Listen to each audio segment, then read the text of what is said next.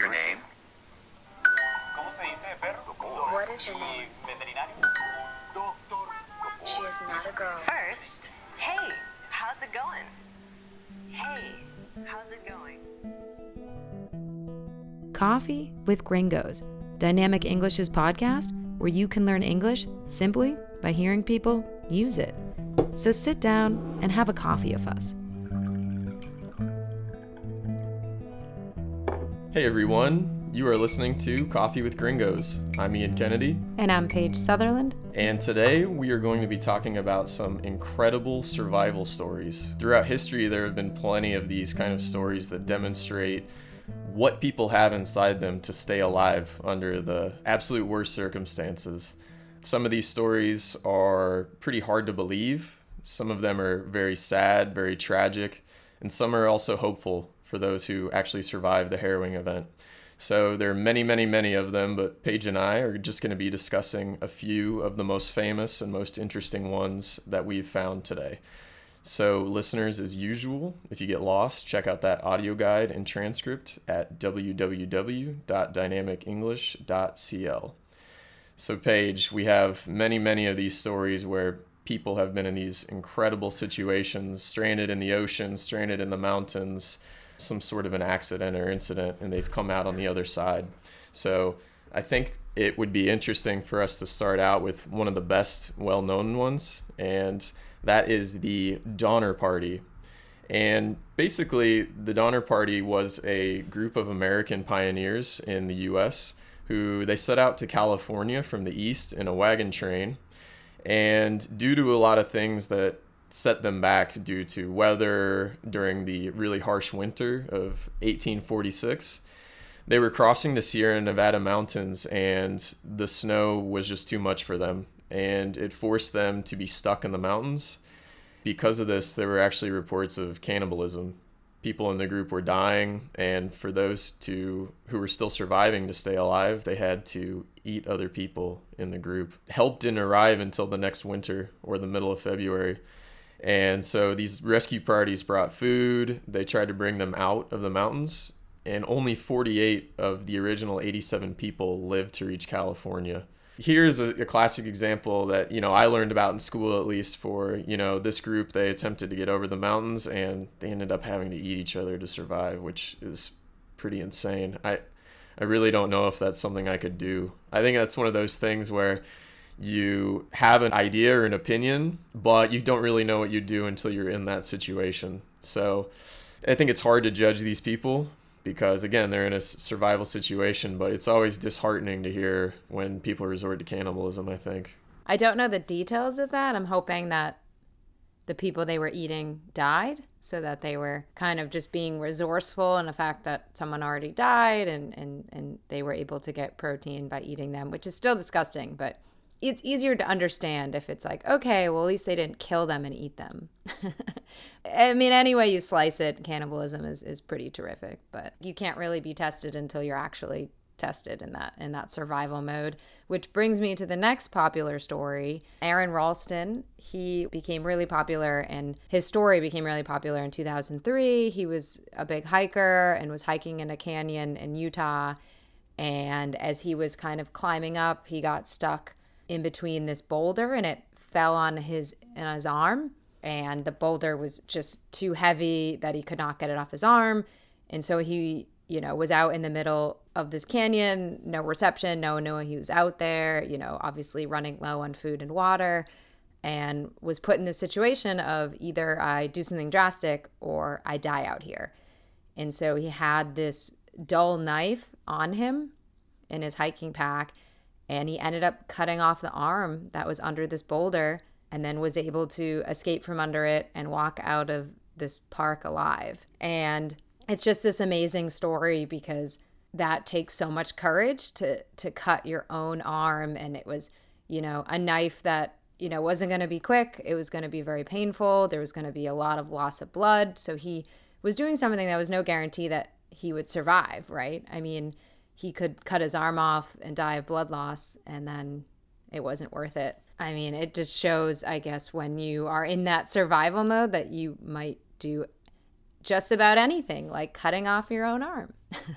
Exactly. It's one of those things where it's like, I either die for sure if I stay here, or I take that bold move and take that bold risk, and hopefully it'll pay off. And for him, it did pay off. I have to say, though, I'm not the most impressed with Aron Ralston. He made quite a few mistakes before going out and hiking.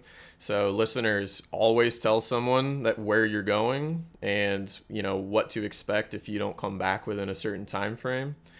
Because he didn't do that. He just left. He went camping, went hiking, didn't tell anyone. And this is a big no-no, as we say. Do not do this before you go out. Make sure people know where you are, your whereabouts. While I think it's really courageous what he did, I think it's something that could have been avoided. So, great story, but be smarter before you go out. No, that's a really good point to make. But I do think, I mean, again, you don't know until you're tested, but I don't think I could have done that. I mean, I think I would have just been like, well, this is it for me. You would have given up pretty easily. I think I don't think I would eat anyone, and I don't think I would cut my own arm off. I think if I had like a machete and it was going to be quick and, rip off that Band-Aid type experience, but like to really like cut your arm, which probably took him, a good 30 minutes. Ugh. No. Yeah, I couldn't do it. Yeah, it sounds horrible. Hey, Ian, did you know besides the podcast, Dynamic English offers one-on-one classes with native teachers from all over the world? Really? But isn't it just a bunch of grammar lessons? Nope, it's completely discussion-based and focuses on topics the student is interested in. That's amazing. But what if I'm not living in Chile? No problem. Dynamic does online classes. You can be living anywhere. Great. But I'm a little intimidated to take the class alone. Can I join with a friend? Of course. Dynamic offers group classes of up to 4. Plus, for the next month, Coffee of Gringos listeners get 10% off individual or group classes. So go online to www.dynamicenglish.cl and mention that you are a listener and get your discount. Well, I'm sold. Sign me up. Another really interesting one to mention on this list is Sławomir Rauch. I hope I'm pronouncing his name correctly. And Rauch was a cavalry officer in the Polish army when the Red Army of Russia captured him during the German-Soviet partition of Poland in 1939. And he was tortured, he was thrown in jail after a trial in Moscow, and he was actually sentenced to 25 years of hard labor in a Siberian gulag. And for those who don't know, a gulag is basically a labor prison camp for political prisoners and other people in the Soviet Union who were not liked by the government. And so after a year of just unbearable, inhumane conditions in Siberia, which is one of the most remote and cold and harsh environments in the entire world, he and 6 other prisoners escaped from the labor camp.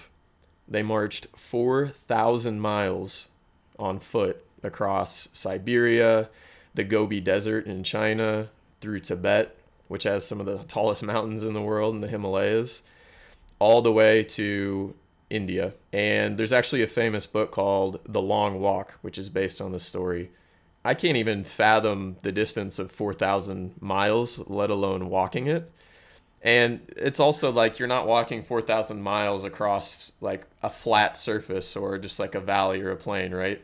We're talking about the most harsh and difficult geography that exists on Earth. They went through one of the harshest deserts, one of the harshest Siberian tundras, and over some of the tallest mountains in the world. And they all survived, it sounds like. I mean, that's just the tenacity it takes to do that is something I can't really wrap my head around.